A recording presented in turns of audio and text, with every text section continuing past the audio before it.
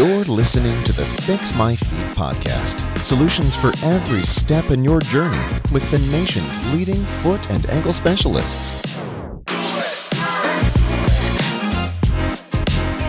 Welcome back, everybody. It's Dr. Waters, Dr. Leonard, foot and ankle surgeons with Platte River Foot and Ankle Surgeons here at the Fix My Feet podcast. Back for another awesome episode. How are you doing, Dr. Leonard? I'm doing fantastic. How are you?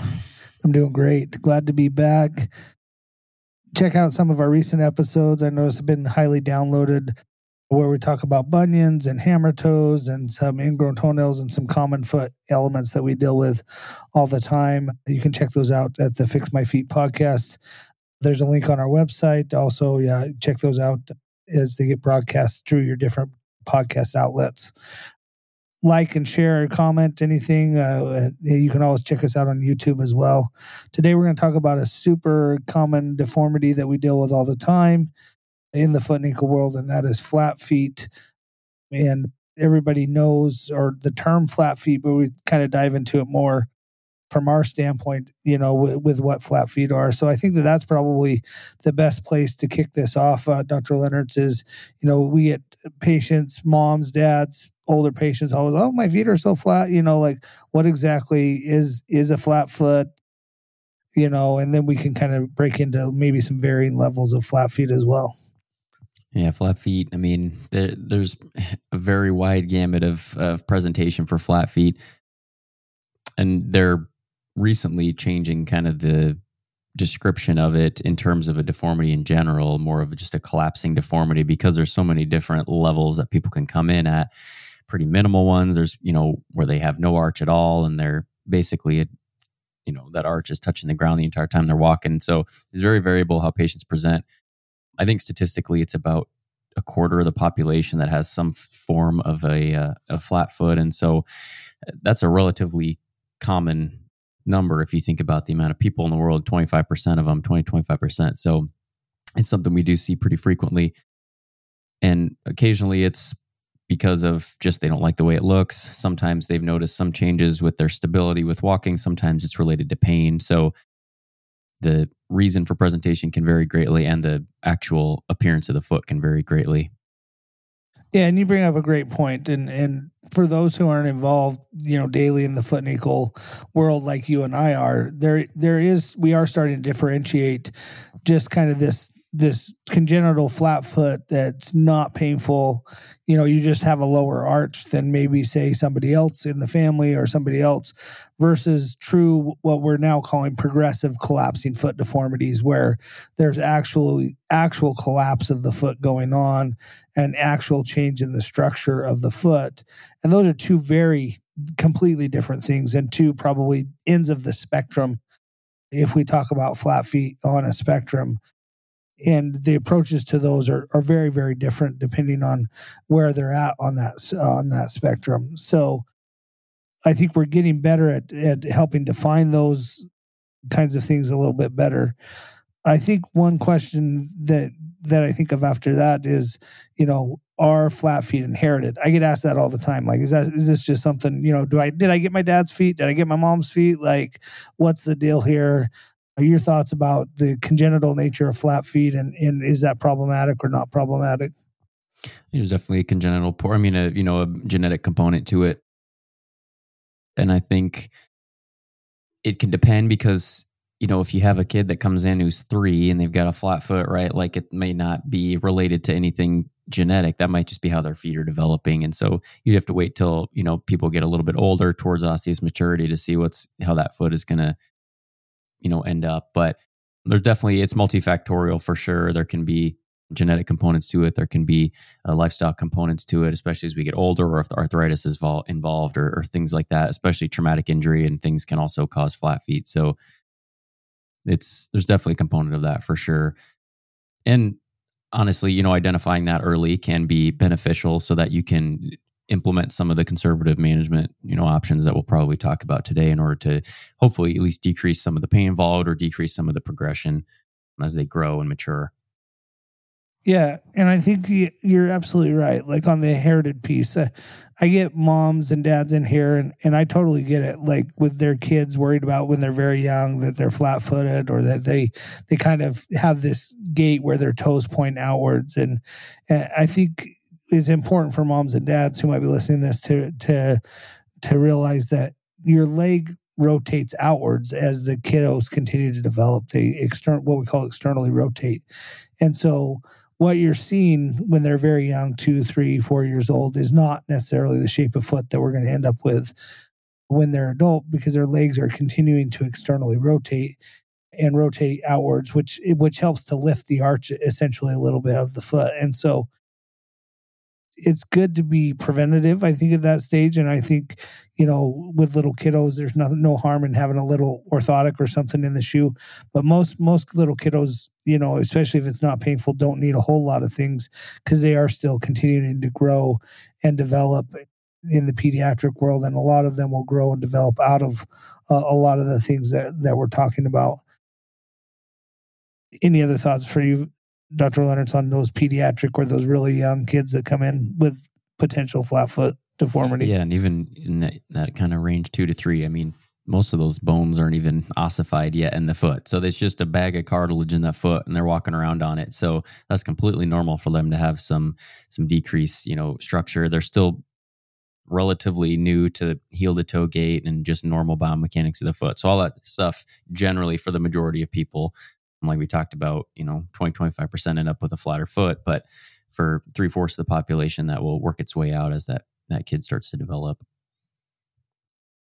So that's kind of the young pediatric population. When we start getting into adults and we start talking about this progressive collapsing foot deformity and the various natures of those, some of that is caused by some of the soft tissue structure around the foot. And I don't think everybody always understands that, that there's tendons and biomechanics that really drive some of these deformities. So just briefly from your end, Dr. Leonard, some of those maybe soft tissue structures or biomechanical forces or causes that we can kind of help educate our patients on that might be exacerbating and or causing some of the issues that we're dealing with. Yeah, and for flat feet specifically, I mean, it's still kind of we're still trying to figure out the exact causes, and because it's so variable, we don't know not every case is the same, but there can be ligamentous laxity around those bones in the foot. Ligaments connect bones to other bones, and so when there's laxity in those, the structure can be a little bit more mobile than you want. That can lead to arthritis. That can lead to extra stress on the tendons trying to stabilize the bones and the arches of the foot, and so that can lead to issues with tendons. You can have it the other way where there's injury to a tendon and it's not functioning correctly. And so you've got extra stress on the static kind of stabilizers like the ligaments and things like that in the foot. Tight calves, equinus is a very prominent driver of a lot of foot pathology, but flat foot as well. It's almost always found in conjunction with people who have flat feet because it's an issue that basically encourages the foot to pronate and flatten out in order to increase some range of motion across the ankle joint when you have tight calves and issues with the back of the leg. So that's a common one we see as well. And a lot of that is just a combination of those three. I'll get people with a posterior tibial tendon injury who have a progressive flat foot. There's some with no history of tendon pain, but they have a flat foot. There's some with a lot of tendon pain that have a flat foot. So it's very variable from that standpoint, but it's usually a combination of those three things in some form or fashion. Yeah, well said. I think that highlights the nature. These are complex deformities in most cases, involving multiple planes and, like we said, static, dynamic, and bony structural issues can all play a factor. And not one deformity is necessarily like the other, although there are some common themes throughout these deformities. Not one is the exact same as the other, and the plan for each of them has to vary a little bit from patient to patient. Some of the things that I did want to highlight with this, though, is that tight calf, just like Dr. Leonard said. So if you're at home thinking, I have flat feet, what maybe some things that I could do, with my flat feet. I think definitely assessing how tight your calf muscle is a good thing to do. If you can do some calf stretches, if you can do some things like that at home, that might really help, with any potential structural changes down the road that you might have by trying to address some of the tightness in your calf. And likewise, if you're having issues with, on either side of the ankle joint with some of the tendons that Dr. Leonard's talked about, again, some good supportive shoes or early physical therapy, things like that can really help in some of those conditions, because some of those injuries and or chronic overuse conditions of some of those tendons can really get exacerbated down the road and end up in a much bigger situation. So those are all important things to realize, that we are dealing with all those kind of structures when we deal with these deformities and assessing those deformities. Your thoughts on Dr. Leonard's, because I get patients in all the time who maybe they have a flat foot but not painful. I mean, it's just that's just their foot. It's just a flat foot, and on X-ray there's not really a whole lot of structural like changes or anything like that. What are your thoughts about those who might be listening to this? You're like, well, I just have flat feet, but they don't really bother me. What are your thoughts about that? I think for those patients, just support's the name of the game, and flexibility. So like you talked about, I mean, there's probably some level of calf tightness or equinus involved. And so stretching, range of motion stuff for sure.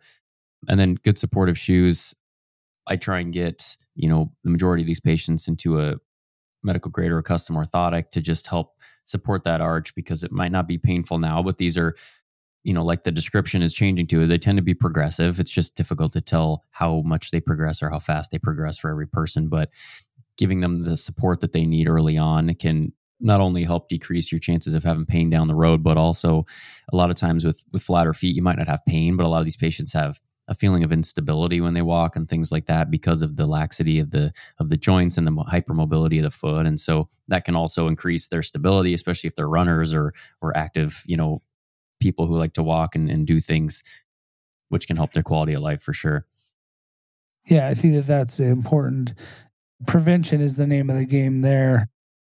Because I do see those adults who they come in with horrifically painful, awful flat feet in their later adults. We're talking 60s, 70s. I've had a couple in their 80s even. But they're like, I was flat-footed my whole life, And so I'm sure they're the people we're talking about right now. Like, I have flat feet, but they don't really bother me. And if we can address that in a preventative manner, that's always a way better outcome for patients and everybody involved than it is when I get that patient, later in life who's got a significant deformity now that is quite painful because of, the long-standing nature of the flat feet. So I think that's well said from a preventative standpoint. So, kind of going on, we're kind of working our way down the spectrum, but, for those patients, they're starting to experience a little bit of pain, it's getting more consistent. Your thoughts about what to do with patients in that kind of a category, Dr. Leonard's? Usually with them, I would still, if we haven't explored that orthotic landscape yet, I would still work down that pathway. As you start to get a little bit more pain, depending on how much it's impacting daily life and things like that, they may need to be, a little bit more protected weight bearing for a period of time. It's a common issue to put a patient in a walking boot for several weeks. There's, oral steroids, anti-inflammatory medications, icing, decreased activity, whatever the cause is that you notice the pain is worse during, obviously decrease those so that you can give whatever the issue is time to heal, whether that's the tendon or whether you're just having some pain through the arch or whether you're getting, plantar fasciitis because of the flatter foot or all those types of things can crop up. So decrease in activity for sure. And a lot of times physical therapy is an option at that point. If you're having some discomfort, there's shockwave therapy. There's a number of things that we can try to alleviate that inflammation and, improve your pain. And then long term, once we calm it down, the name of the game still is support to prevent recurrence as much as possible. Yeah, absolutely. I think that's the time, if you're getting in this category, a consultation with a doctor, with a physician, with a surgeon is appropriate at this point. if it's getting more consistent for you, if you tried some of that home stuff that we kind of chatted about. But all the things Dr. Leonard's just said, and I'm not going to repeat those, are absolutely appropriate in that category. I think the other thing that we need to determine in this category is, do you actually have a structural like deformity issue, or is this all just, biomechanical soft tissue, like overuse? I think that becomes an important differentiator at this point. Is there structural alignment issues in the foot or lower leg that's causing this, or is this all just caused by biomechanics and tendons being a little bit tighter than they should be and those kinds of things?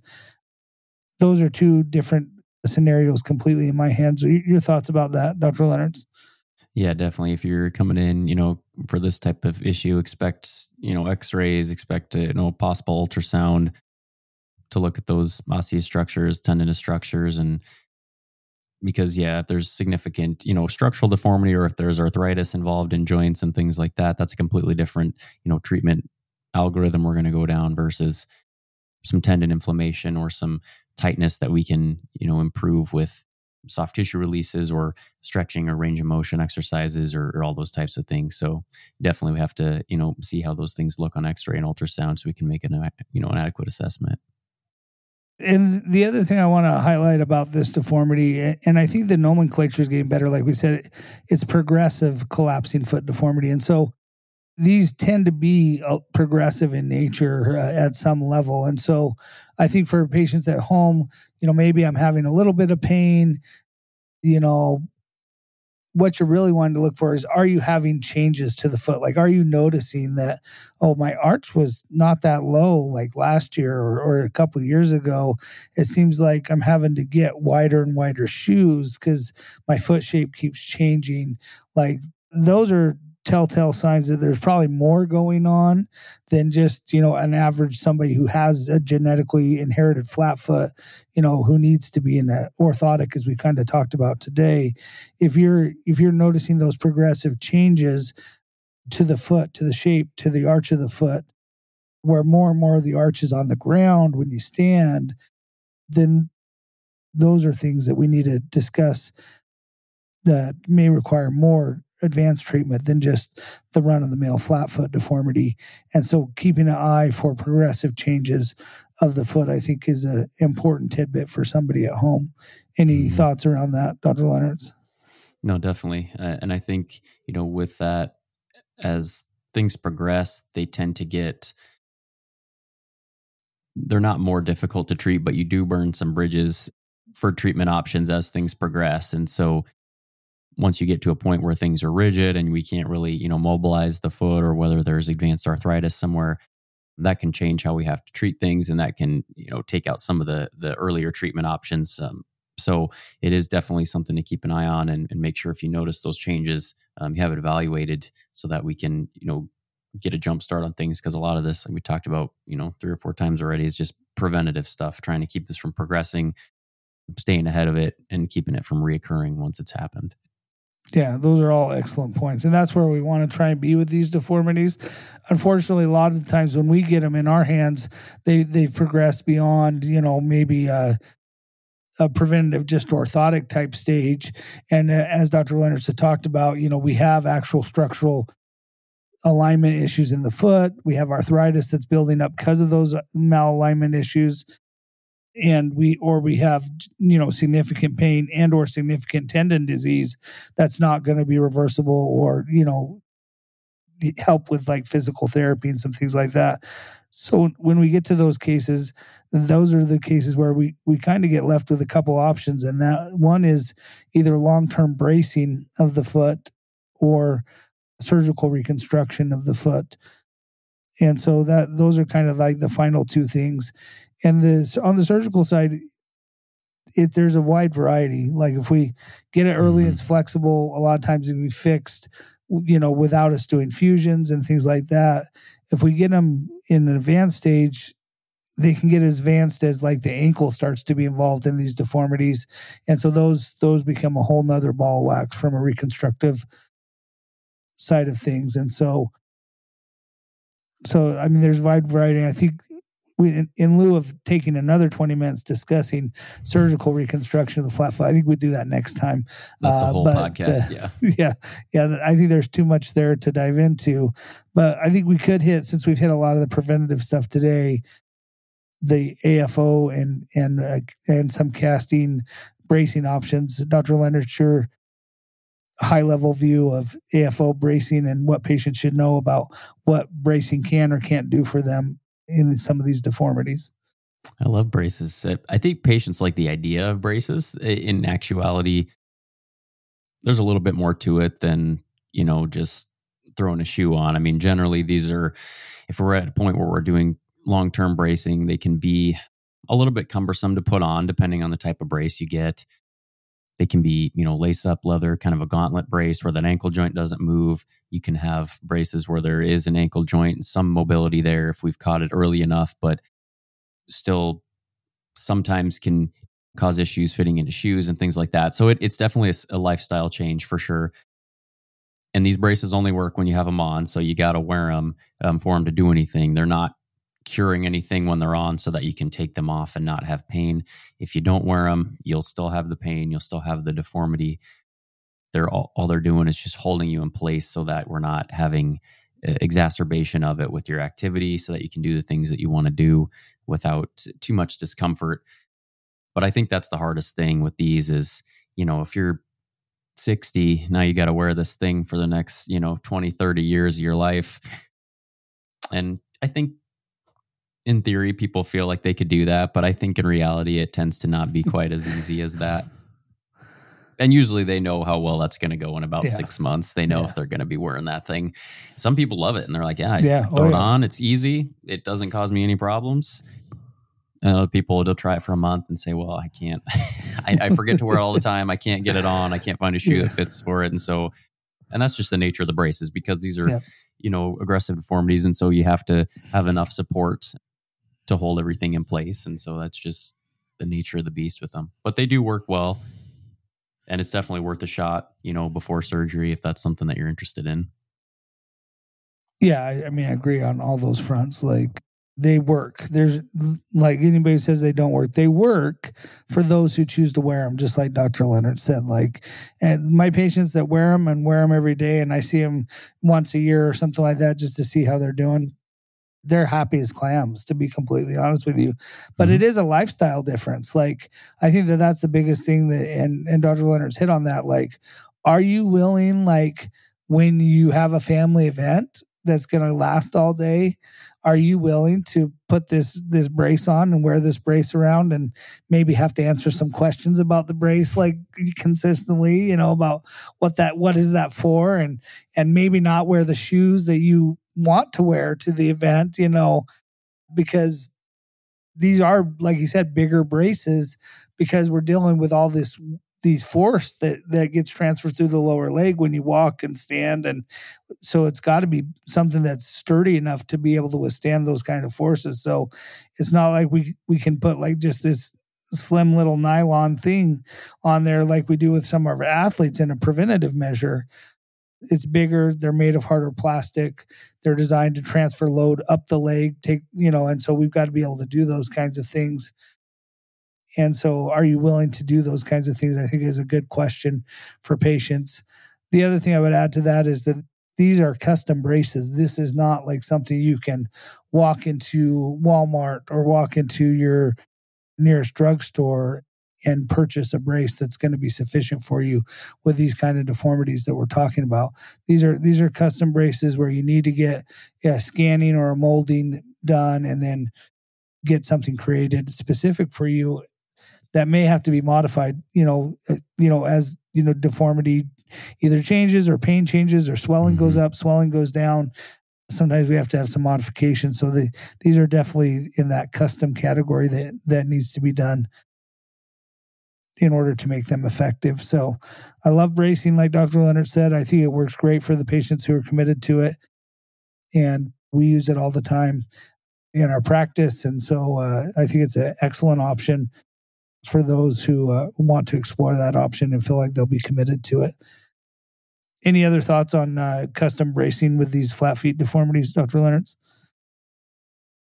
I don't think so. No, it's a great option for sure. But yeah, it's got to be custom to you. You can't get something off the shelf because these are all different. Everybody's is a little bit different. Yeah. So just some parting, we've talked about a lot today. I think next week we're going to talk about the reconstructive surgery side of flat feet. So we'll spend a lot of time. That's a whole nother bucket. We could probably jump into 3 or 4 or 5 different rabbit holes with that, but we'll suspend that for today. But I think today, just some takeaways for those who are listening. Not all flat feet are created equal. Not all flat feet are painful. I think the things we can do from a high level is try to be in that preventative category. And I think there's a lot of really good things out there that we can do for you on a preventative side with custom orthotics, making sure you're in the right kind of shoes, and addressing some of the early biomechanical causes of flat feet deformity with a good stretching therapy kind of regimens. We've talked about all those things today. Any other final parting thoughts for you, Dr. Leonard, as far as flat feet go? Yeah, if you're an adult, it's never too early to have them checked out and get on the preventative train. Save you some headache down the road for sure. Yeah, totally agree with all of that. So look forward to next week where we'll dive more into the surgical reconstructive side. But this is Dr. Waters, Dr. Leonard for the Fix My Feet podcast. Check us out on all our social media outlets, YouTube, Facebook, Instagram, and also listen to us on your favorite listening platforms, Spotify, Apple, and anything else. Like us, give us 5 stars, and look forward to continuing to bring you more education on the foot and ankle side of things. Thank you. Thanks. Thanks for listening to another episode of the Fix My Feet podcast. To schedule an appointment with one of our providers, visit www.prfootandankle.com.